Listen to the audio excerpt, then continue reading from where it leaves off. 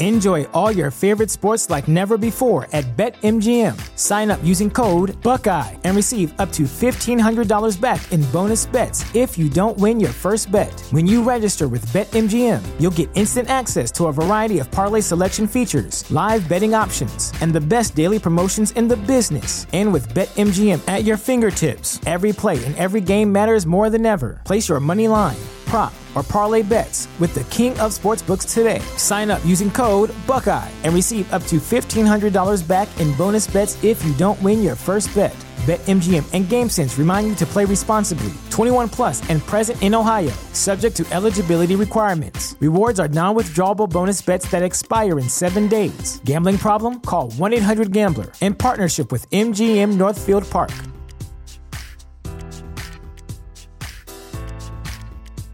The future is a hefty responsibility and not one that we take lightly. But then taking things lightly has never been what Hefty is about. That's why we've created the Hefty Renew program that turns hard-to-recycle plastics into valuable resources like park benches and building materials. To participate, simply fill up an orange Hefty Renew bag with accepted items, tie it up, and drop it in with your regular recycling. That's it. It's that easy. It's time to rethink recycling with Renew. Particular valued resources may vary by geography. More info available at heftyrenew.com. I'm Ian Brinksman from Washington, D.C., and I never listen to I Doubt It with Dollamore. The following broadcast may contain free thinking and open-minded discussion, ideas, skepticism, and adult subject matter. Topics will be discussed using adult language, sometimes gratuitously. Get ready to move the conversation forward. This ain't your granddad's news and comment show. This is I Doubt It with Dollamore.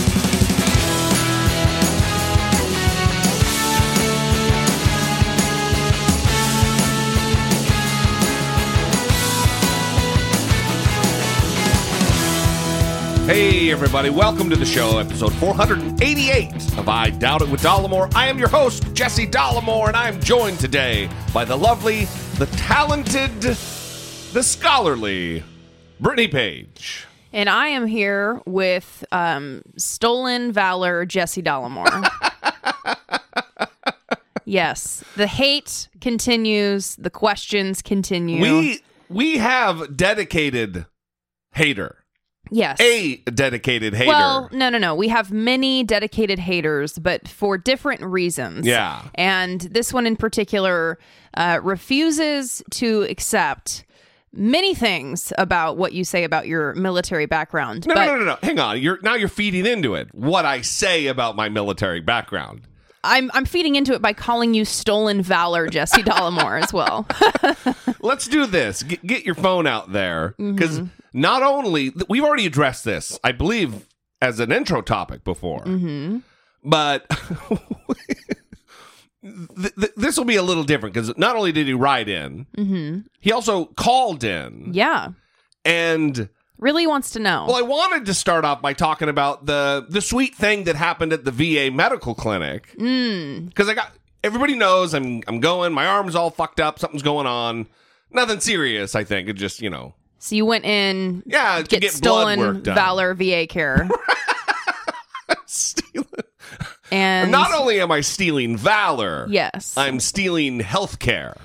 Yes. Somehow I've bamboozled the Veterans Administration health system into giving me health care because he believes I was kicked out. He believes I was kicked out in boot camp. Also, that VA check that comes every month. Now the memo line makes sense. Yeah. I was always wondering why it said stolen valor in the memo line. Some months it's just wink, wink. Yeah. Oh, Jesus. So first, let me talk about the appointment. I mean, not like the appointment, but when I got there. Yeah. You had to go get blood work done before your official appointment. That's right. So I get there, and then one of the ladies gets up, and she walks around handing out Valentines to everyone because it was sweet. Valentine's Day. Yeah. And it was from a local high school, or Marietta Valley High School. I don't think that's super local, but... Yeah, it's around. Yeah, so it's around. It's a high school. Yeah. And it was super sweet. And, I took a picture of it and put it in my pocket. But I mean, it was meaningful, but I don't give much credence to Valentine's Day at all, anyway. Yeah. But not that it wasn't meaningful for me. It was very meaningful to all the old guys. Because I'm like by at least 3 decades. Really? The youngest? The youngest one in there, yeah. And they were very, very touched by it. In fact, they talked about it for a long time. And while I was getting called in for my blood work, they were still talking about it. Yeah. And I always wonder how meaningful those efforts are by the kids or whomever put those cards together. Yeah. And that really made someone's day. Yeah. They were talking about it for a while. Yeah, and it gives us something to talk about a little bit, but I think it really meant something to those men in there. Yeah. And that's meaningful. Yeah. And I also wonder how much of it is that we don't really write letters anymore or send cards, and it's all kind of like a text that says happy birthday, you know? Yeah, with a fucking emoji or something. Yeah, and so like if that was part of it too, that handing them something handwritten was kind of something that reminded them of a previous time and made them feel special. Yeah, I mean, when you think about it on scale, some time was taken to handwrite each one of those cards. For sure. It wasn't just like you slap a sticker on it and then sign your name. It was... Yeah. It took some time. Yeah. So I appreciate that from Marietta Valley High School, whether it be a student. It looked like more adulty handwriting. What do I know, though? But anyway, you brighten some days. It's a good thing. Yeah. And maybe people can take this as an opportunity to bring back the birthday cards for the people in their lives. Yeah, I always think that's fun.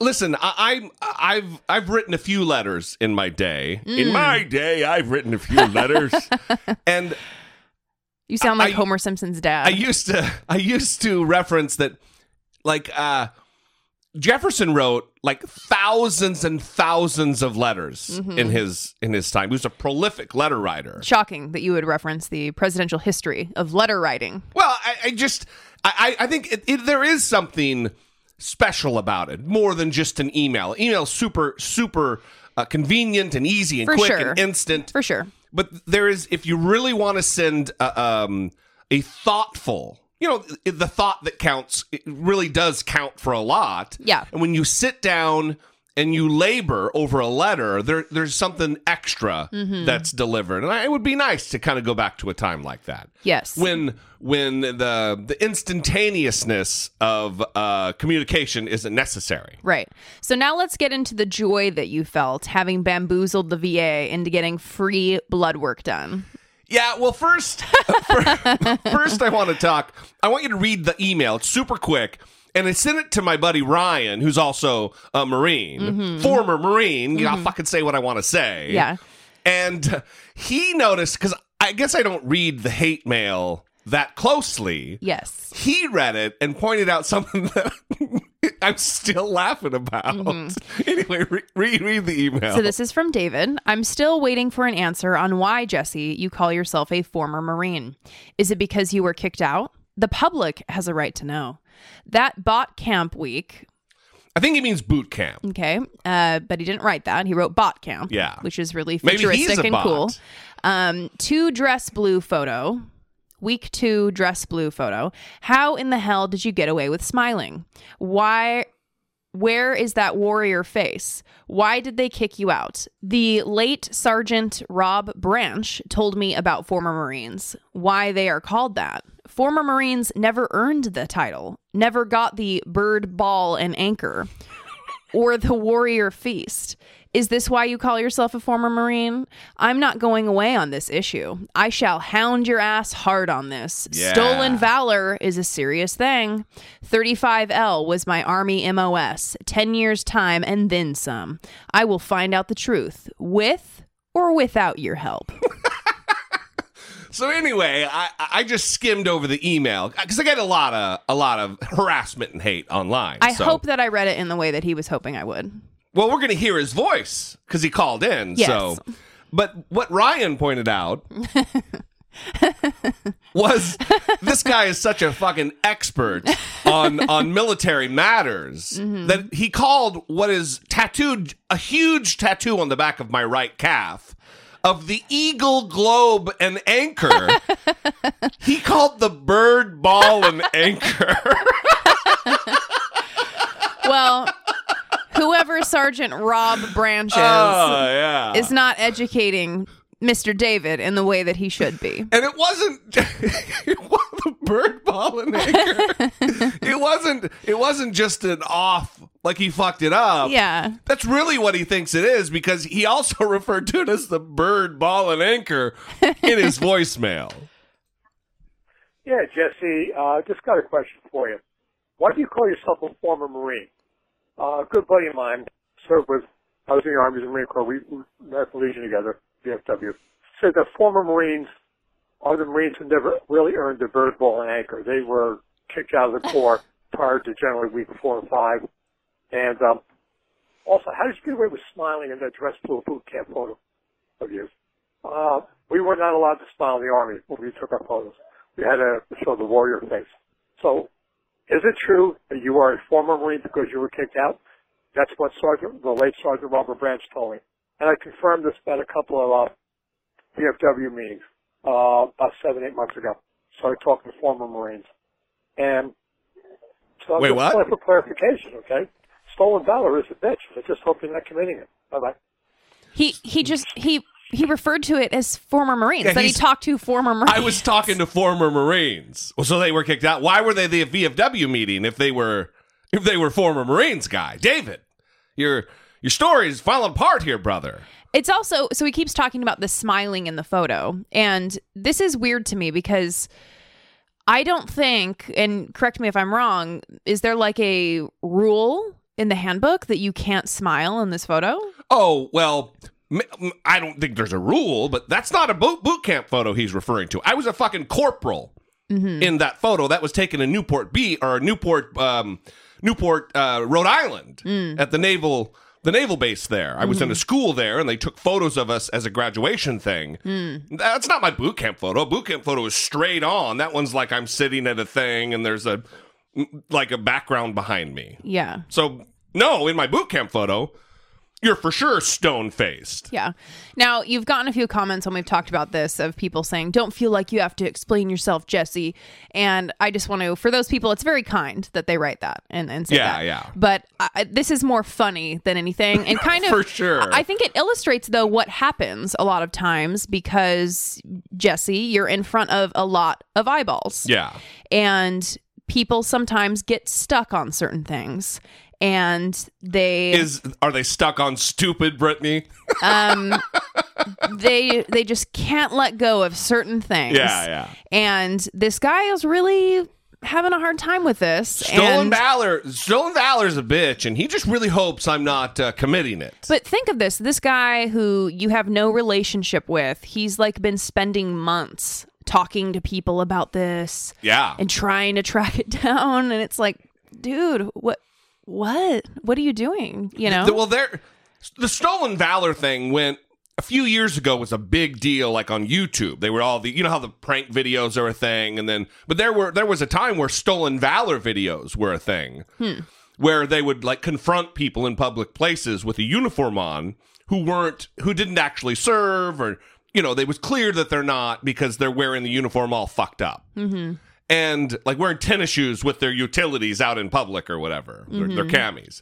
And he's just a little late. But there's an organization that nails people for like claiming they're a Navy SEAL when they're not. Yeah.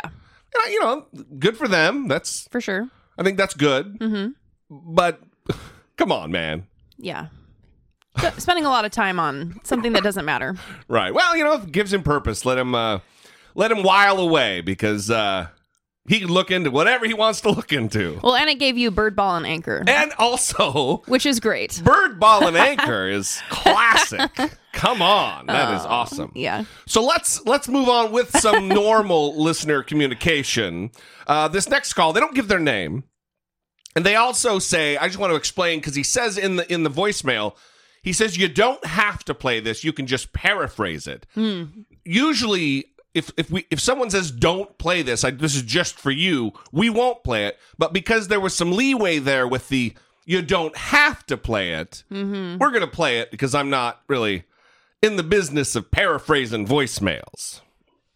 Hey guys, I just wanted to touch base on this Cory Booker thing. And if you could you don't have to play my message, just paraphrase it. My voice is terrible, and you hear it online. Anyway, I'll try to do this quick because I only have 3 minutes. I understand the reason why Cory Booker didn't call him a racist, but I also think it's very telling about him as a candidate. One thing that got Trump elected was his ability to kind of be different from another politician, right? And to kind of not be considered the average, wishy-washy, go with the flow type of politician. And by him not kind of standing up and saying, yes, he is a racist, it kind of reinforces that potentially the lesser of two evils. Secondly, it's more dangerous because I think what has happened in this country is we've normalized racism. If we don't see somebody shot, hit with a fire hose, billy clubs, or dogs attack them, it's easy to shrug off, oh, that's not racist, or I'm not racist. I didn't mean to call the cops on that. There wasn't racism why I called the cops for the black people at my pool. It absolutely is. But I think by normalizing, by not calling it out for what it is, we kind of skew what people of color view as racism. Let's be clear. Most of what our current president does is because of racism, because of a black president put policies in place that he wants to tear down. So I think it's really kind of something that, as an electorate, we really need to be concerned about and be wary of. And bear in mind that this is coming from a middle-class white guy, right? So I understand why Cory Booker didn't do it. Do I agree with it? No, I don't agree with it. Do I think it's dangerous or it could be potentially dangerous that he didn't do it? Absolutely. Do I think if I was in his shoes, I'd be able to do it? Probably not, especially if I wanted to get into the office. But I think it's something that we absolutely need to do as a people and as kind of we should expect it for our candidates. Again, we don't want to make sure that we're normalizing this stuff. Anyway, rambling. Thank you very much. Great point. Have a great evening. So I agree with everything said here. And from one middle-class white guy to another, I don't know that this is our space to start making judgments about what Cory Booker did or did not do relative to labeling Donald Trump racist.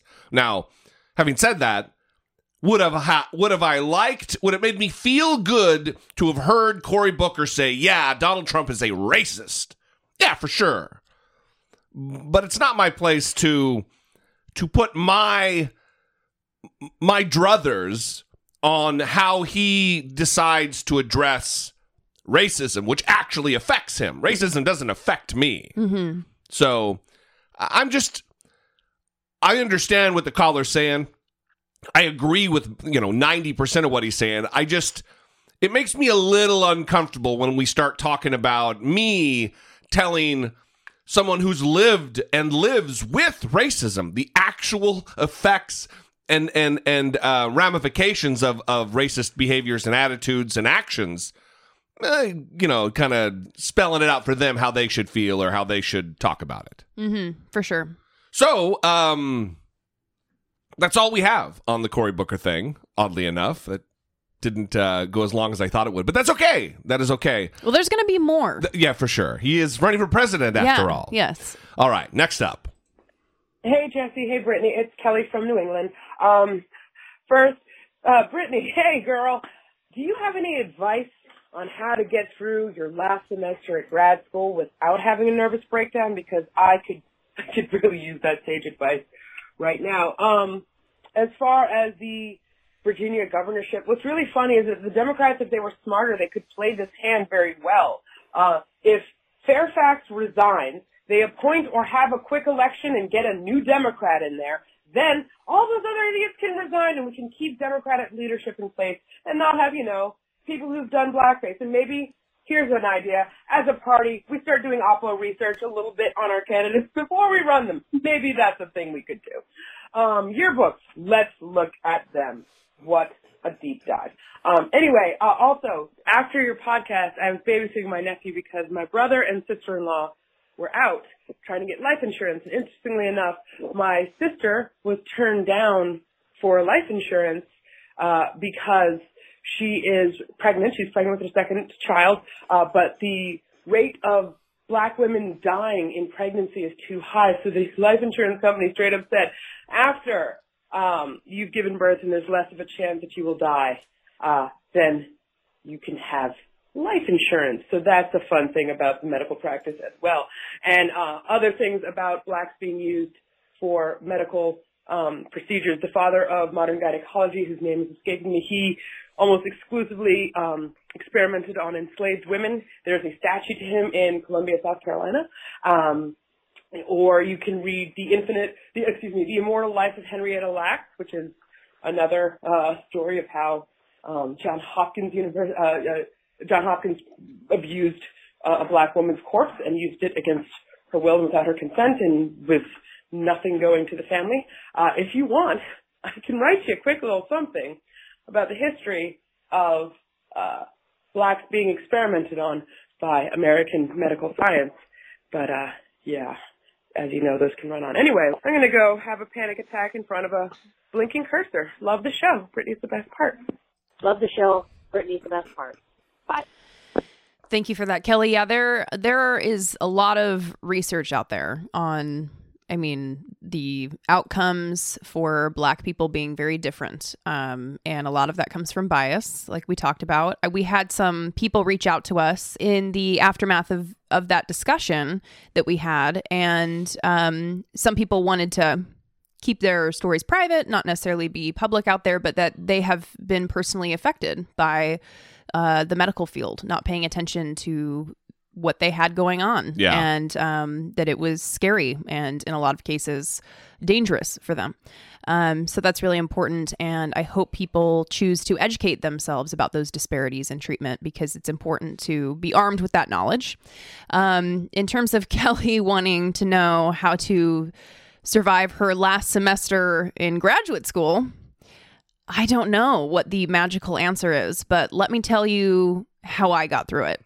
I prioritize sleep, and that has been a constant in my life. I always get enough sleep. I don't care what I have going on. I get the sleep. Yeah.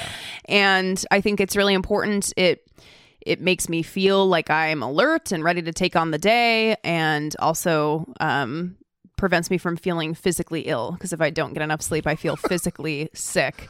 But the one time I didn't get enough sleep was actually right before I defended my thesis. And I stayed up much later than I normally do. And I was sick that morning, very sick that morning. We won't get into the details. But once you get through it, once you pass that final hurdle, it is the most amazing feeling, and all of the work that you have put in and all of the late nights and all of the suffering, it is going to be amazing. It must be a thing, because of all the semesters of grad school for you, because your program was 3 years, the last semester did seem to be the most stressful. Yes. Well, you have a lot of times you have a thesis or a big project that you have to do. And so you're finishing that on top of doing your classwork. And I think I took multivariate statistics my last semester. Yeah, that's right. And then you also had practicums. So you were actually seeing clients too. Yeah. So it was just a lot of things that were happening at the time. And it can definitely take a toll. But let me tell you, that walk after I got the signatures and passed my thesis defense, I just walked to my car and sat in my car and started crying. And I'm getting emotional talking about it, because like I said, once Kelly is finished, she's going to feel that pride of the work that she did. And I don't know a lot about her personal life, but whatever personal obstacles you've had to overcome as well, it's just so powerful, and you're going to feel so strong that you pulled through and that you did it, because it is suffering that happens in graduate school. And the graduation, not often are there defining moments. Yeah. And that's one of those that, especially for you, it was that, holy shit, it's like you being able to look into the rearview mirror and see what you came from. And then here you are standing on the stage having graduated with your master's degree. That's pretty tremendous. Yeah. So I'm excited for Kelly to feel that too, and you'll be okay. Just make sure you get enough sleep and get yourself some snacks every once in a while. Self-care with snacks. Treat yourself. Treat yourself to some sweet treats every once in a while, if you like that. If you like that. Who doesn't like snacks? I don't know. Come on. Yeah. Good luck. Yes, good luck. We look forward to hearing about it, Kelly. For sure. All right, moving on to a topic that has been... We're going to deal with it in Dollamocracy. And there's... Sometimes there are topics that there are a lot of consternation on both sides of the issue. And we don't shy away from topics on the show because we firmly believe, I think I can speak for Brittany on this, that you could disagree and still be pals. We're all on the same team, and certain issues are going to be rowdy, let's say. Yeah, and I think we could all do better to become more familiar and more comfortable with disagreement. Yeah. And still maintaining loving feelings. And I guess I'm just setting it up. And also the fact that two things can happen at the same time. We've become, because of Donald Trump, I think, more of a binary thinking system. Yeah. In politics especially. But here's Ranger Bob. He wants to talk about Ilhan Omar. Hello, Jesse and Brittany. It's Ranger Bob. Hey, I want to talk about Ilhan Omar and, her comments that she made this week about Israel and the lobbying group, AIPAC. Listen, just because you criticize AIPAC or Israel does not make you an anti-Semite. It does not make you a Jew hater. To criticize Hitler doesn't make you a German hater. To criticize America doesn't make you an American hater. To criticize the U.S. giving Israel $38 billion a year, where they have free health care and free education, does not make you an anti-Semite. To question their treatment of the Palestinians does not make you an anti-Semite. They are a sovereign nation. Just because they're Jewish doesn't give them the right to do whatever the fuck they want. It's a bunch of bullshit, and it's a bunch of religious bullshit, and I'm disappointed in the Democratic Party for not at least explaining this and supporting her and actually coming out with, some discussion instead of shutting her down and making her apologize. I think it's cowardice. I think she's probably poking the Illuminati bear, and, it's unfortunate. So... Anyway, I'm a little fired up on that. So, thanks, guys. You're doing a great job. Peace. So, I don't, on its face, disagree with really anything that Bob said. Anything. However, I think it comes from, any disagreement that I do have comes from where I think he is on this. And because there's such a vehement defending of Ilhan Omar, it makes me think that he doesn't think she's anti-Semitic. And first of all, let me say this, and this kind of goes back to what we were talking about, like I don't want to tell Cory Booker what is and isn't, and how he should talk about racism and who isn't racist. It's kind of the same thing for Jews. I'm not going to tell them what I think, what they should think is anti-Semitic. I can say what I think is and isn't, and I don't really... It didn't really bother me, the it's all about the Benjamins tweet that she sent out there about AIPAC. Because they are a powerful lobbying organization, and intrinsic with lobbying is money. That's kind of the deal. It goes hand in hand. The American Israel Public Affairs Committee. Yeah, so, but that wasn't a one-off. She is known for, and we went back into her tweets, and even back to 2012, there are tweets where she's talking about Israel hypnotizing the world. Yeah, that tweet resurfaced 3 weeks ago. So this is the second apology in 3 weeks for anti-Semitic tropes. Yeah. And the thing that she's being criticized for with this new "it's all about the Benjamins baby" tweet, and people keep calling it a criticism of AIPAC. And is it a criticism? Like, did she write an op-ed and go into detail and lay out the criticism? Or did she just tweet "it's all about the Benjamins baby" and connect money loving to Jewish people? Yeah. So that's kind of the problem, right? And I don't know if she's anti-Semitic. I think she's probably not anti-Semitic, right? But this is twice in 3 weeks that she's had to apologize for anti-Semitic tropes. Yeah, you know, I wouldn't go as far as, I mean, I don't know if she's anti-Semitic, but look, if it's is she or is she not, if you have to make a guess, I'd say yeah. I would say yeah. Listen to this tweet from 2012. Israel has hypnotized the world. May Allah awaken the people and help them see the evil doings of Israel. When you start bringing the religion and all that into it with the Allah, and it's not a good look. Well, it's just not. There was a survey that the Anti-Defamation League did in 2014, and they did it in 100 countries. They were looking at attitudes toward Jews and found that anti-Semitism was twice as common among Muslims than among Christians, and is far more prevalent in the Middle East than the Americas. And this is religion-based. That's right. And Ranger Bob alluded to that as well, talking about how it's religion-based. But I guess what seems to be missing in that is Representative Omar's religious perspective as well, which she made clear in 2012 in that tweet. And we talk a lot about dog whistles, right? And the white racists that use certain dog whistles that appeal to white supremacists. Will you start talking about Israel hypnotizing the world? Yeah. That is... It's a dog whistle. That's straight out of my childhood, where we used to watch They Live, the show where Roddy Piper, the wrestler, wore the sunglasses, and then he could see the aliens in the world. And my parents had us watch that and told us that that was basically what Jews were like, that they were controlling the world secretly. And I mean, this is an anti-Semitic trope. Yes. And then she apologized and said she didn't know, right? That she didn't know that hypnotizing was. And the thing is, Jewish people were upset by this, right? Because they know these dog whistles. They have heard these tropes. They've lived with it their entire lives. Right. And so, like Sarah Silverman, for example, I saw her retweet Representative Omar's apology and said, thank you for this. Thank you for correcting this, and thank you for apologizing. Because to Jewish people, they hear this and they think, wow, that's an anti-Semitic trope. That's not good. Yeah. Right?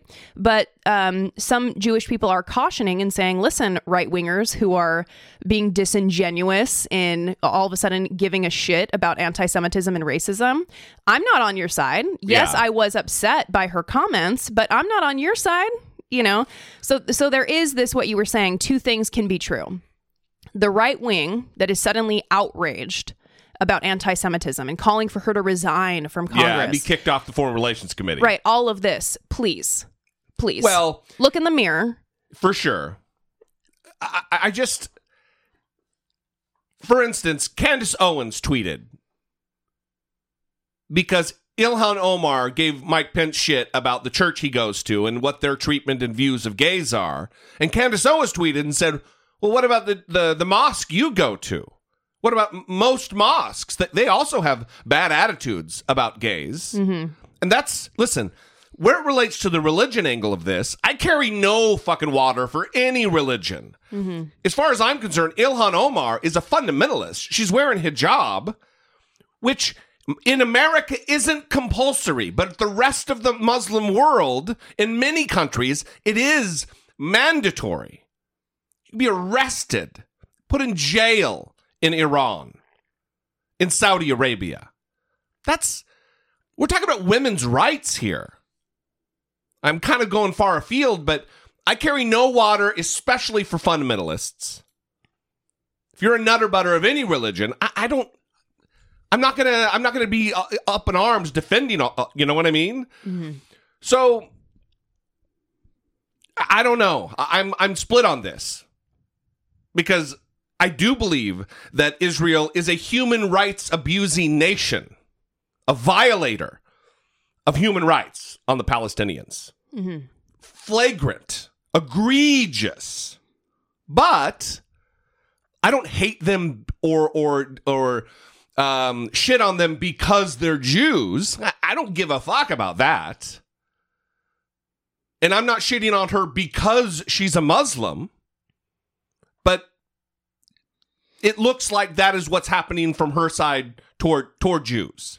And it should 100% be, you should be able to criticize Israel. Absolutely. You are able to criticize Israel, but there is some room here to allow for caution to not say anti-Semitic tropes. I mean, to not level the anti-Semitic tropes. That should be something that I think everyone cares about. And I understand that everyone was outraged because of the disingenuous right wing that really went to bat for this. For sure. And we're going to get to all of that too. Yeah. And that totally makes sense. And even that can ratchet up people's defenses of her even more. Right. And I understand that too. But I think we have to be cautious and also listen to Jewish people. And some people will say, well, you're talking about the right wing again. But hey, there are liberal Jewish people. Okay. It's not just all members of the AIPAC that she was talking about. Yeah. I think most American Jews are Democrat for sure. It's a little different with Israelis. They kind of strike a more conservative note with, Bibi Netanyahu being the prime minister and all. Yeah. So kind of a Trump guy. Yeah. Facing his own indictments. Mm-hmm.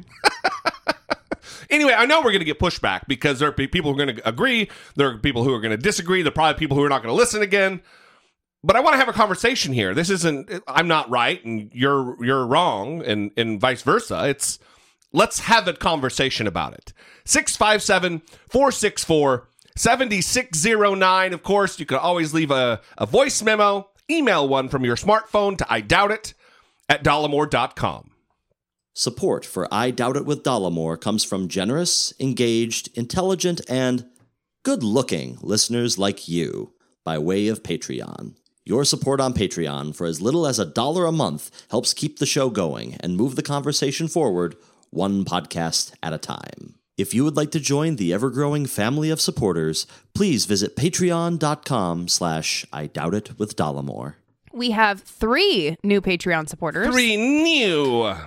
DP. Matthew. And Salvatore. Or is it Salvatore? Salvatore. Which is it? I don't know. I think it depends on how you say it, how they say it. All right. Well, as always, send us a voicemail and tell us how to pronounce your name. We are terrible. Yes, we are. Thank you, guys. We appreciate it very much. Your support means a lot to us. It also helps us create new content, both on the YouTubes and also right here on our twice weekly, soon to be 3 times weekly podcast. Yes. Speaking of the YouTubes, today's a big day. You hit 100,000 subscribers. I cracked the 100,000 subscriber mark. Congratulations. While sleeping last night. It's amazing. It is. It's I looked back to find out how long it took me, and my very first Tommy Lahren video is kind of where I decided to start doing this regularly. Mm-hmm. And even then, it was like every 2 weeks or once a month for a while. But that was the mark, and that was February 11th, 2016. Mm-hmm. And so 3 years it took me to get to 100,000. That's been a slog. It's been a lot of work. Yeah, it's a lot of work, researching, writing, filming, editing. Yeah, it takes all of it, but it's awesome. Yeah, and I really want to thank the audience because for sure without your help of sharing and liking and commenting and doing all of the things that you do to help a channel and help a creator get their content out there, it's I guess one of those moments, like your grad school moment where I look back and think, wow. Yeah. It has been, I can kind of now call myself a YouTuber. Up to this point, I really haven't. Yeah. I'm a YouTuber. Well, I got 100,000 subscribers. I'll get that goofy play button in the mail. And, I am now. Yeah. So it's good. I just want to thank you guys so much. It makes me feel all warm and fuzzy. Yay. Inside.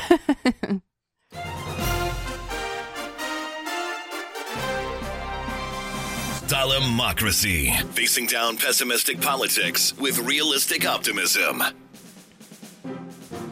So I was going to start with the Andrew McCabe book tour that he's on and spilling new news all over the internets all over America. But since we're on the Ilhan Omar thing and we've got a little steam going here, let's continue with that and kind of give an overview of what's gone on. I've got a couple clips here, and there's both sides here. We're going to kind of show what has happened from two perspectives. One is the fact that she has apologized, and this is a clip that bothers me. But then also, she's really not acting like someone who is apologetic, because when she's approached by, and I don't want to use the word friendly reporters, but certainly it's not a Fox News reporter. It's Manu Raju from CNN. Yeah. So just a straight news reporter, not a Alex Jones. Yeah, not an Alex Jones, not an attack dog, and she gets shitty with him. Anyway, let's play this and we'll talk about it. Tonight, fighting back, Congresswoman Ilhan Omar under attack for anti-Semitic tweets, not staying quiet. Omar, who accuses Trump of trafficking in hate, her words, his entire life, is now publicly clashing with the president's new envoy to Venezuela. Manu Raju is out front. President Donald Trump has called on her to resign after remarks many viewed as anti-Semitic. And on Twitter, she's accused the president of racism. But on Capitol Hill, freshman Congresswoman Ilhan Omar is in no mood to talk about any of it. The president said that you should resign and the vice president said you should be held accountable for your views. Can you respond to that? No, thank you. Then asked about this Wednesday tweet where she said to Trump, "You have trafficked in hate your whole life against Jews, Muslims, indigenous, immigrants, black people, and more. I learned from people impacted by my words. When will you?" Omar took strong exception. This morning you said the president trafficked. What is wrong with you? Question about your tweet. You had a tweet saying the president trafficked in hate. Yes, I tweeted. There's a response. You can run that and have a nice day. Why can't you explain more what you meant to say? A Somali refugee who joined Michigan's Rashida Tlaib as the first Muslim woman to ever serve in the House, Omar has long criticized the Israeli government, but has said she respects the Jewish people. And her allies argue she's been unfairly singled out. Yet after tweeting Sunday that GOP criticism over her Israel views are, quote, all about the Benjamins, she was roundly condemned, even by her own leadership, and later apologized, saying she understands the painful history of anti-Semitic tropes. Can you resent your comments, Congresswoman? I'm pretty sure that was stated in my statement. GOP leaders were not satisfied, demanding she lose committee spots, even though they have been mostly silent about Trump's inflammatory racial rhetoric. Still, Trump went even further. I think she should resign from Congress. So, for me, maybe it's just kind of the disrespect for the free press. Because this is not a good look here. This morning you said the president trafficked. What is wrong with you? Question about your tweet. You had a tweet saying the president trafficked in hate. Yes, I tweeted. There's a response. You can run that and have a nice day. Are you serious? What is wrong with you? Well, I'm doing my job, lady. Mm-hmm. I'm doing my fucking job, asking you questions, giving you an opportunity to clarify with information. Just go look at my statement. Go run with that. Have a nice day. Get the fuck out of here. This is what I would expect from Donald Trump. Abusive. Are you serious? What is wrong with you? If you, sitting out there listening to this, get aggravated when you hear Donald Trump talk to the press like this, mistreat Jim Acosta like this, then it shouldn't only be reserved for Donald Trump. Because he wasn't being abusive. All he's doing is asking questions. Now, from the binary side of the coin, here's the other thing. The hypocrisy of the Donald Trump people.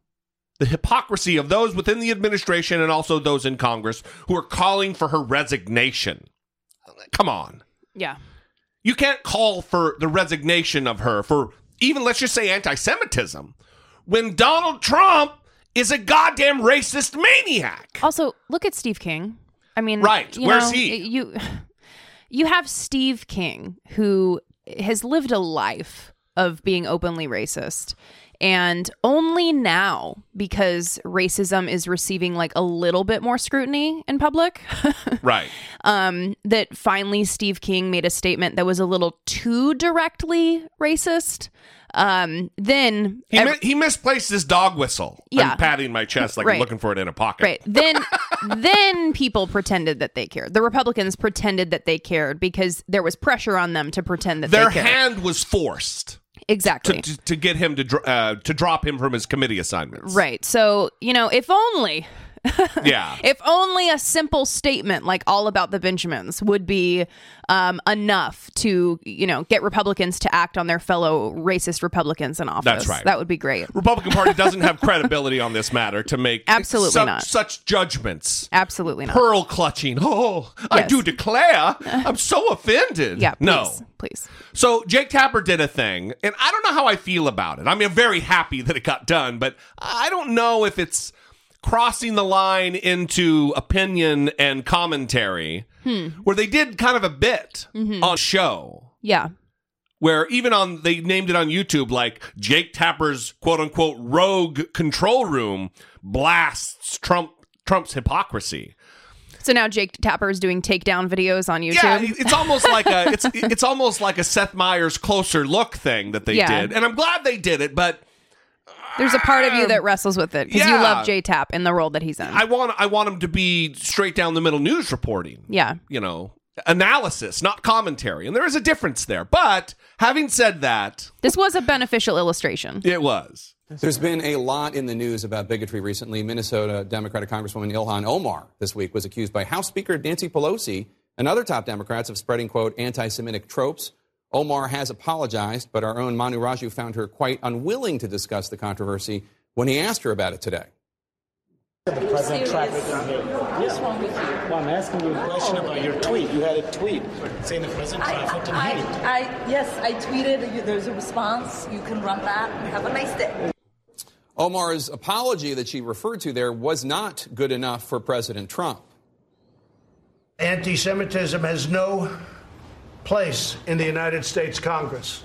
What she said is so deep-seated in her heart that her lame apology, and that's what it was lame, and she didn't mean a word of it, was just not appropriate. I think she should resign from Congress, frankly. But at a minimum, she shouldn't be on committees. An amen came from Vice President Pence, who tweeted, quote, to those who engage in anti-Semitic tropes should not just be denounced, they should face consequences for their words, unquote. Congresswoman Omar specifically suggested that financial donations from American Jews are what fuels support for Israel. She tweeted, quote, it's all about the Benjamins, baby. And when asked to whom she was referring, she tweeted, AIPAC, the pro-Israel lobbying organization. Because there is nothing that this White House finds more offensive than a politician feeding into stereotypes about Jews and Jewish money and controlling politicians, which is what Congresswoman Omar is accused of having done.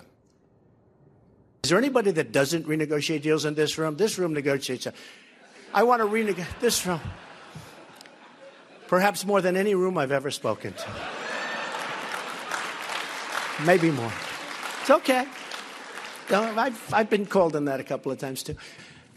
You're not going to support me, even though you know I'm the best thing that could ever happen to Israel. And I'll be that. And I know why you're not going to support me. And, you're not going to support me because I don't want your money. You don't want to give me money, okay? But that's okay. You want to control your own politician. That's fine.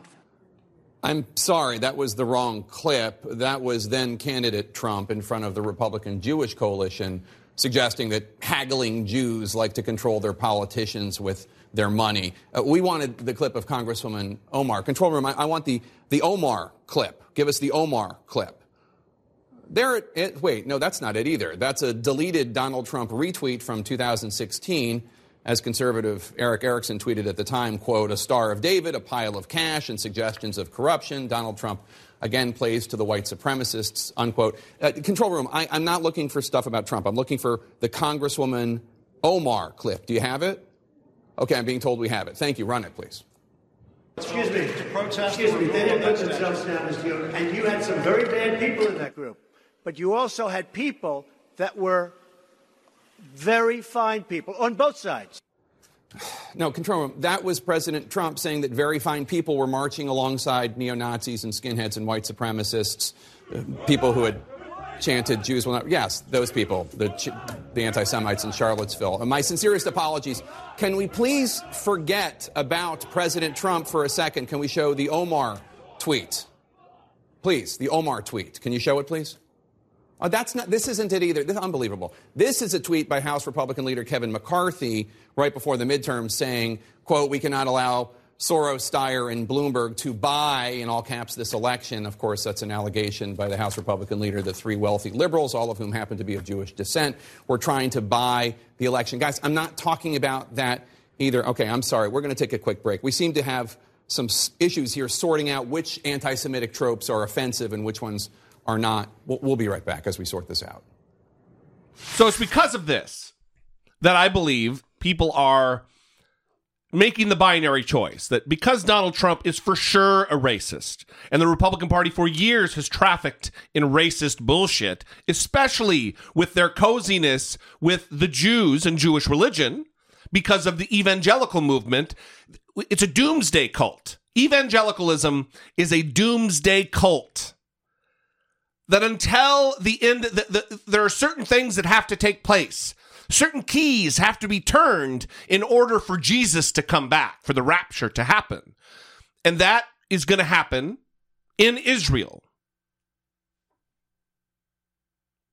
So they manipulate their relationship with Israel because of their wacky fundamentalist Christian beliefs. And people get sucked into, I believe, because Donald Trump and the Republicans are so bad about this, that we need to defend her and she must be right about this. And I don't think it has to be that way. She could have done a shitty thing. And she could be treating the media shitty as a way to try to avoid talking about it. At the same time that the Republicans act like they act. Again, disagreeing, we are all on the same, I'm assuming, we've got a few hate listeners, but I'm assuming we're all on the same team here. And if you disagree, I would love to hear from you. Like Ranger Bob, former Marine, Ranger Bob. Uh-oh. I love that guy. I think he's a little over the top on this, but that doesn't mean fuck him. That means, well, we disagree about this thing. And going forward, especially, I'm kind of glad this happened for the ability to talk about it, because going forward into the 2020 cycle, I am most certainly going to say shit about the candidate you like that's not real positive. Mm-hmm. And this is kind of just building up some calluses on some working man's hands. You know what I mean? Yeah. I want everybody to get used to disagreeing about things, because ultimately we want what's best for the country. Am I calling for Ilhan Omar to resign? No. You're not. I think she fucked up. I think she's brand new to this. Mm-hmm. And I think she probably does have some unresolved issues that she's carried with her from childhood, and all the shit she was taught going from childhood on about Jews being a fundamentalist Muslim. I came out of it. She's far younger than me. I was able to come out of it. So can she. And she probably represents her people very well. Anyway, again, 657-464-7609. Of course, you can always email a voice memo from your smartphone to idoubitit@dollemore.com. All right, well, we were going to talk about the McCabe thing. I think we'll push that till next episode. We do want to announce that Elizabeth Warren has officially announced her candidacy for president in 2020, as well as Amy Klobuchar. The other thing that I want to talk about, though, today is the fact that Amazon, there was this big deal that Amazon was going to build a second headquarters, HQ2. And they went through and they pitted different municipalities against one another to give the best tax breaks. And they ended up settling on Queens. Maybe not Queens, somewhere in New York City. And they got a multi-billion-dollar tax incentive deal to build a headquarters there. Well, there was some consternation. Some politicians made some noise. There's some regulatory restrictions that have come about because of some authority control boards, and they announced yesterday that they are pulling the plug. That's not all, though, and we'll talk about the other thing on the other side of the clip. Stunning and sudden announcement today from Amazon canceling plans to build a giant corporate center, one of its new headquarters here in New York City. Tens of thousands of jobs are now gone with it. ABC's Stephanie Ramos near the proposed site tonight, where many are angry this evening. Some are angry at politicians who they believe chased Amazon out. This local New York City business owner stunned. Oh, I'm sorry, did I interrupt your little, parade that you're going to throw for screwing over all our jobs? Lashing out at a city council member. We're an embarrassment to New York City now because of you guys. Moments after Amazon abruptly pulled the plug on building half of its second headquarters in this Queens neighborhood. Amazon saying a number of local politicians made it clear that they oppose our presence and will not work with us to build the type of relationships that are required to go forward. The governor and mayor of New York enticing the retail giant after its nationwide search with nearly $3 billion in tax incentives and subsidies, even a private helipad. In return, at least 25,000 jobs. The governor recently defending the deal and those jobs. It is irresponsible to allow political opposition to overcome sound government policy. But opponents saying no thank you. The workers united will never be defeated. Opponents like Democratic Congresswoman Alexandria Ocasio-Cortez, whose district was next to the proposed site. If we're willing to give away $3 billion for this deal, we could invest those $3 billion in our district ourselves if we wanted to. We could hire out more teachers. We can fix our subways. We can put a lot of people to work. David, Amazon says they will continue with their plans to build a new headquarters in Northern Virginia, as well as a separate project in Nashville, adding that at this time, they do not intend on starting a new search for a New York replacement. David. Stephanie, thank you.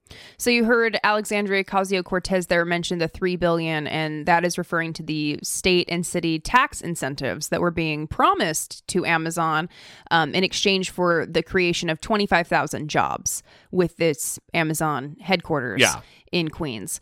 And the people that were pushing back against it, local politicians, union leaders, community organizers who were not happy about these tax incentives that they were going to be getting. You juxtapose that against the man that you heard at the start of that clip yelling about how he is losing out on a job opportunity. So, two very heated sides. Sure. Difficult situation, but now Amazon is saying that because they made it clear that they're not going to be working with them to form the relationships that they need, they are going elsewhere. And as we know, Amazon definitely is in dire need of deep tax incentives because of all the taxes that they pay. I wish I had a fucking car screeching sound here. This from Forbes yesterday. Amazon will pay a whopping $0 in federal taxes on $11.2 billion in profits. How fucking dare them have this attitude? Well, we're going to go elsewhere. It's clear they don't want to work with us. It's clear that they don't really want to give us the billions of dollars of tax incentives so we can bring low-wage jobs to New York City. I mean, they just upped the minimum wage there to $15 an hour in their warehouse jobs, which is not great in New York City. No. So, and they're also, because of Trump's tax incentives, his tax plan, his tax scam, paying zero income tax. Zero tax. And keep in mind, this is $11.2 billion in profit, not in sales. I just looked it up. Macy's last year, $5.3 billion in sales, just in sales. That's not profit. That's just what they sold. Amazon profited almost $11.5 billion, paying zero taxes on that. Think about that when you write your check to the IRS this year, or when you look at your return that is far less than it was last year. Mm-hmm. Think about that. That Jeff Bezos, the richest man on the fucking planet, his corporation is paying zero taxes on $11.2 billion. And then they have the audacity to act like assholes that we're going to pick up our ball and take it elsewhere. And that they're going to go to D.C., apparently. Yeah, and you have to feel for that guy that was angry, right, about the lack of jobs. But I think that the union leaders, the local politicians, the community organizers, that they are forward thinking in this matter, right? And that even though it is painful for many people to see the loss of a job opportunity, many job opportunities, that in the long run, maybe this was the best decision. Well, from the larger outlook, it's not worth. It's like what happened in Wisconsin with Foxconn, right? Saying that we're going to come here, but we need all these concessions, billions and billions of dollars worth of tax incentives to come, and then they'll give a number of jobs. Mm-hmm. So different cities compete for the contract where they're going to land, where they're going to build their complex. They condemn homes. They take land through eminent domain. And then the jobs that were promised, it's actually not going to be like regular people jobs. It's going to be professional jobs, right. Engineer jobs. Those people are likely going to be brought in from elsewhere. So it really doesn't help the community as much. And this is just one case. Mm-hmm. This happens all the time. Yeah. With public financing of sports stadiums. Mm-hmm. These billion-dollar operations. Yeah. They don't need taxpayer-funded financing. Mm-hmm. Yeah, so there's all this corporate welfare that nobody cares about. That's exactly right. But the Trump administration is trying to take SNAP away from food stamps, away from people who have disabilities, and trying to put work requirements on people. That's right. Even though there's high rates of unemployment where they live, they can't get an out for that. They will still be held to this work requirement that they have to be finding this amount of work every week. Taking food away from people. But then these large corporations get these massive tax incentives. It's very, very disturbing. Well, especially in this case, through the tax reform, the tax scam that they just did. They're setting us up for deficits. Our debt now is $22 trillion. The Trump administration is borrowing $1 trillion a year right now because they cut taxes, revenue goes down, and we're in the red. We're in the red, so then they say, oh shit, well, we got to do something. We're going to cut Medicare and Social Security. That was the plan all along, and that's exactly what they're trying to do. It's unconscionable that they give the wealthiest people, right now in America, the top 400 wage earners, own as much assets as like 45% of the country. As 150 million people. Mm-hmm. 400 richest Americans. Look, everybody knows I'm no bleeding heart socialist. But that is an immoral system that allows that to take place. That's why I fully support, we're getting way far afield here. That's why I fully support a marginal tax rate. Whether it be 60% or 70%, we need a way to redistribute some of that wealth. And yeah, I'm using the word. Away from the richest to benefit the people who are actually the engine of the economy. Anyway, moving on. So as promised, we are going to be chronicling the different entrants into the 2020 race. And both Elizabeth Warren and Amy Klobuchar, Elizabeth Warren from Massachusetts and Amy Klobuchar from Minnesota, announced the other day that they are both officially in the running. And I'm going to play clips from both. They both did it kind of in a different way. I mean, they both gave a speech, but Elizabeth Warren was really more talking about ideas and and maybe because the juxtaposition I'm going to draw here is that Amy Klobuchar is really talking about, kind of what Hillary Clinton, my mom was a maid, and then this, and she gave like her genealogy leading up to her, and then that's why I'm a common man, you know what I mean? I'm going to run for president, and I'm blah, blah, blah. Yeah. And Elizabeth Warren really talked a lot about ideas and her vision for America. We'll start with Elizabeth Warren very briefly, and then we'll move on to Amy Klobuchar's. Of our lives, the fight to build an America where dreams are possible, an America that works for everyone.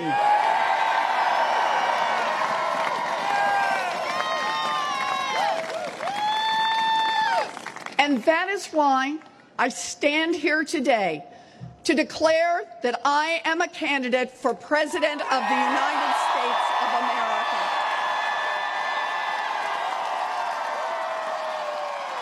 And this is, there's a distinction between these two styles. Amy Klobuchar got out there in a driving snowstorm, which I thought was pretty great. Because there's some grit there. There's some toughness there. She actually used the word grit a few times in her speech. And of course, Donald Trump attacked her for that. Because of global warming. Goddamn. And unbelievable how stupid he is. And standing in the snow. Well, he probably felt vulnerable because of the times that he hasn't been able to brave the elements and saw a woman braving the elements. Yeah, he can't even go out if he doesn't have an umbrella. Yeah, so he obviously felt vulnerable about that and then lashed out. So she gets out there and it's snowing. I mean, it's a hard snow. And by the time the microphones had like snow, like maybe an inch, half of an inch. I mean, there was a pile of snow on top of her microphone as well as her head.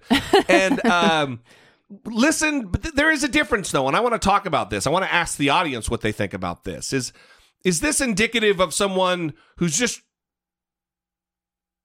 I don't know. I don't even know how to phrase it. I don't know how to talk about it because it is something that bothers me.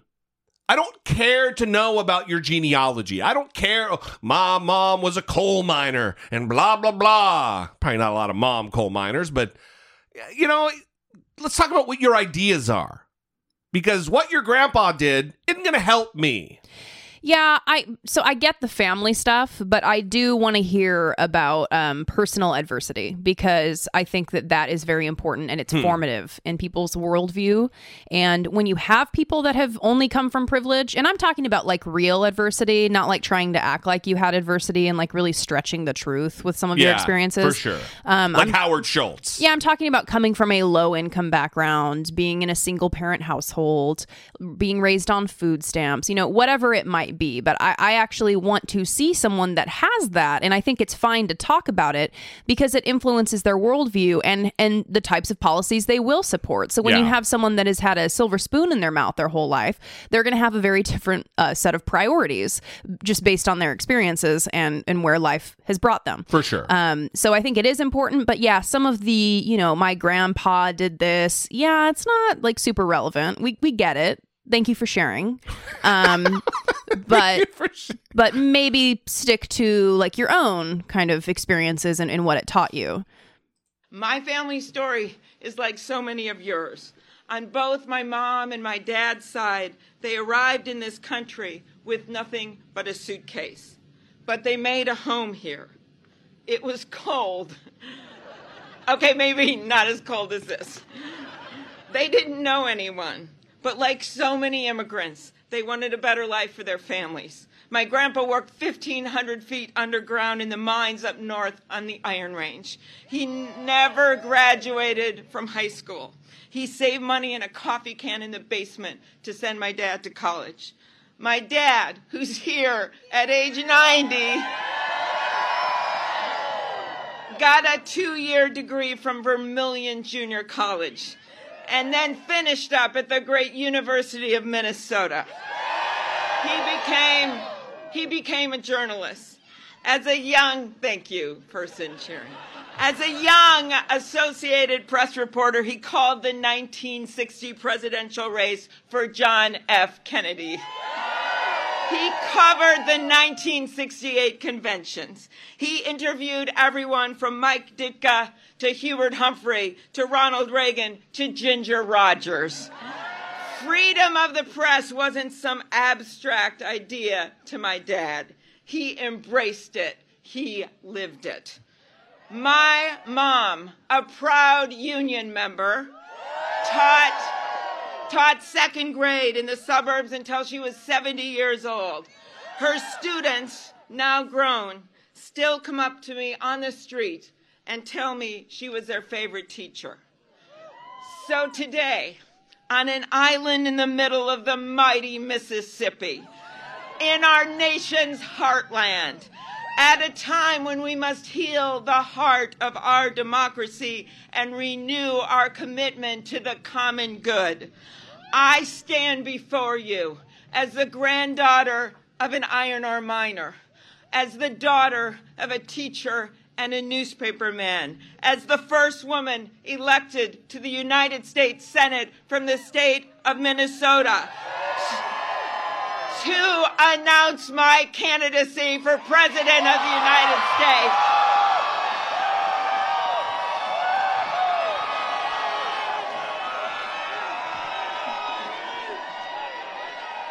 So a few things to consider for Amy Klobuchar, because she's relatively low profile, right? Yeah, a lot sure. of people don't know her. It's Minnesota, unless you live there, then you know her.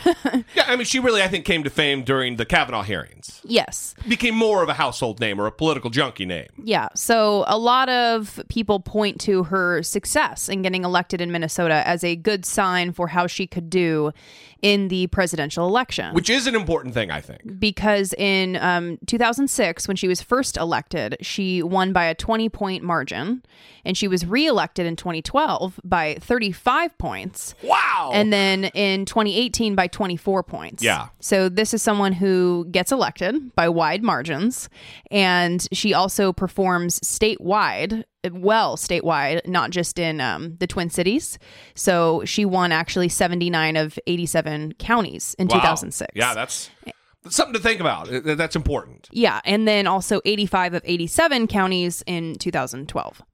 One thing that she possibly has difficulty with, and Nate Silver noted this in his article on 538, the 538, they're running...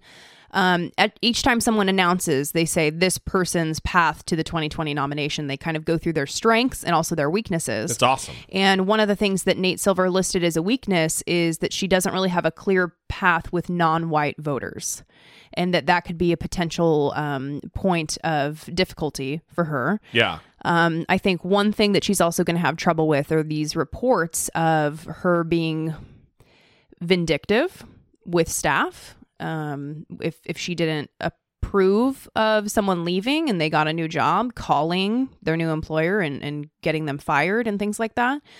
Those are reports. Yeah, that's not a good look. And again, similar to the stuff that we've talked about with Cory Booker, these are things that they will be asked directly about. She needs to be directly asked, have you ever called the new employer of a former employee and had their job offer rescinded? Have you ever done that? Mm-hmm. And if she doesn't answer directly, if she tries to squirm and give some weird obfuscation, she is a fucking no for me in primary, unless it comes down to her and Donald Trump. Yeah, and again, these are primarily anonymous sources that are giving these accounts, but the statistics do show that she has high turnover. The highest turnover in the Senate. So that's not good. Yeah. That the numbers are kind of validating some of these reports, even though they're anonymous, and rumors, right? Yeah. And apparently the rumors have been widespread for some time. I would love to know what the audience thinks about who hasn't come in or even really been talked about seriously come into the race. I could get behind like a Stacey Abrams in Georgia, even though she lost her race. There was a lot of chicanery going on down there. For sure. But I could get behind a Stacey Abrams candidacy for president because I think she could shore up a lot of the same stuff we're talking about. Yeah. The single mother, the adversity that she's faced, and the fact that she fared very well in a southern state. Mm-hmm. You know, from an electoral standpoint, could be a good thing. Anyway, I'm not a no on Amy Klobuchar. I just think that we want somebody who has a good heart and treats people well. And if you're being if you are, I don't know that it's confirmed. It's not confirmed. I don't know that it actually happened. It's not a good look. It's not a good sign of who you are in your heart. Yeah, and I agree with that. I also want to be cautious for a lot of the criticisms that are coming out about the female candidates, and I want to pay particular attention to certain qualities in women that would ordinarily be acceptable from men that are not acceptable from women. Yeah, I agree. I 100% agree. I definitely want to be careful around that, but if the behavior is rising to like vindictiveness and That's actually right. like harming people that you didn't like by getting their new job offers rescinded, that's really not good. It's and also, next level. if you're yelling at your employees, I don't even mind yelling. yeah, but I don't mind a tough boss. Even if a man was yelling, though, come on, dude, you can't yell at your employees. Yeah, we're different on that. If she's yelling, she's tough on a boss. Or if she's yelling and she's tough on her employees and she holds them to a high standard because you here serving the people, you better do a good fucking job. We represent millions of people. I'm good for her. I'm okay with that. But if you call because someone got a new job, no. Yeah, for sure. But like I said, I wanted to be careful about that because I have been called a bitch as someone who is... You've been told you need to smile more, all of that shit. But as someone who is more dominant in the workplace for sure as well. I feel dominated all the time by Brittany Page. Yes. But I remember being a leader of a team at a specific job that I had, and I was under a deadline. I needed my team members to get their work done, and it was on me. I had to do a weekly meeting where I was the one that was held accountable for whether the work got done. Yeah. And I did the best I could with my team that I was given. Bunch of flunkies. You were a project manager. Yeah, it didn't work very well, but I remember overhearing my boss telling one of my team members that I was just a bitch. And so I walked into his office after he was done with the meeting. So great. And I sat down and I said, "Hey, I just wanted to let you know I overheard your conversation with my my team member, and you think I'm kind of a bitch. Is that right?" And I just like directly asked him, because you can't be doing that. Yeah, bro. You're undermining me. Yeah, you're undermining me. You're also being a dick. And what the hell, man? You know?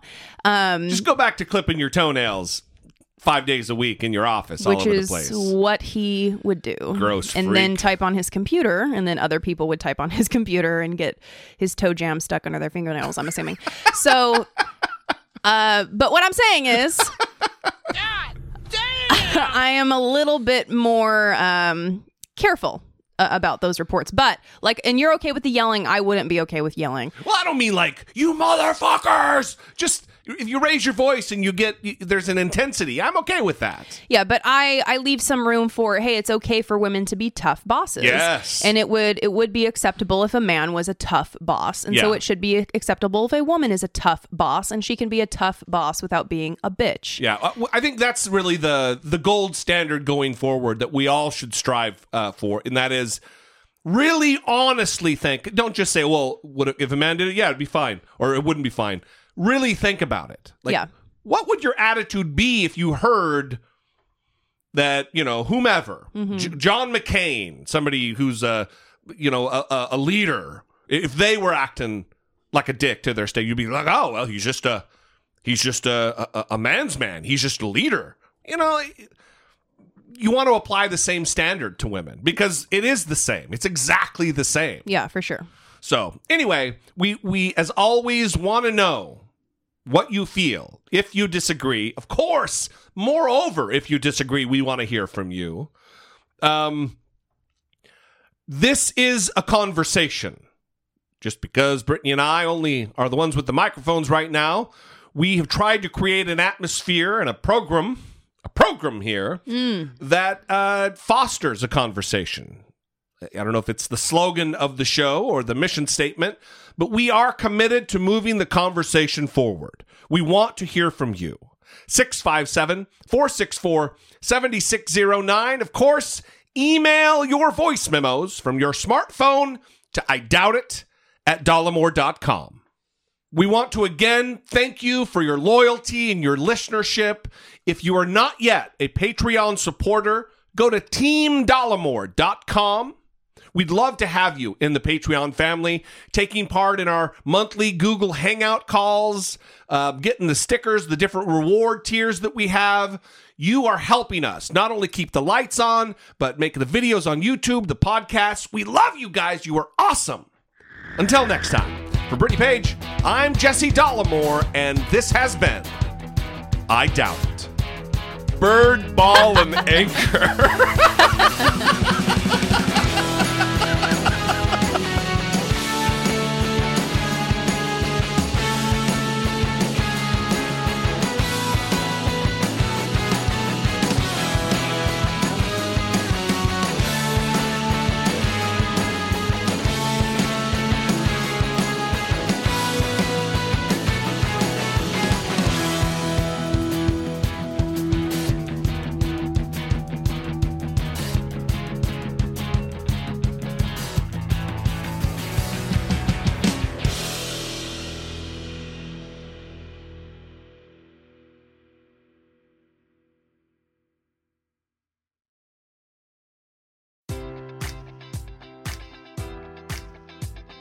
Enjoy all your favorite sports like never before at BetMGM. Sign up using code Buckeye and receive up to $1,500 back in bonus bets if you don't win your first bet. When you register with BetMGM, you'll get instant access to a variety of parlay selection features, live betting options, and the best daily promotions in the business. And with BetMGM at your fingertips, every play and every game matters more than ever. Place your money line, prop, or parlay bets with the king of sportsbooks today. Sign up using code Buckeye and receive up to $1,500 back in bonus bets if you don't win your first bet. BetMGM and GameSense remind you to play responsibly. 21 plus and present in Ohio, subject to eligibility requirements. Rewards are non-withdrawable bonus bets that expire in 7 days. Gambling problem? Call 1-800-GAMBLER. In partnership with MGM Northfield Park.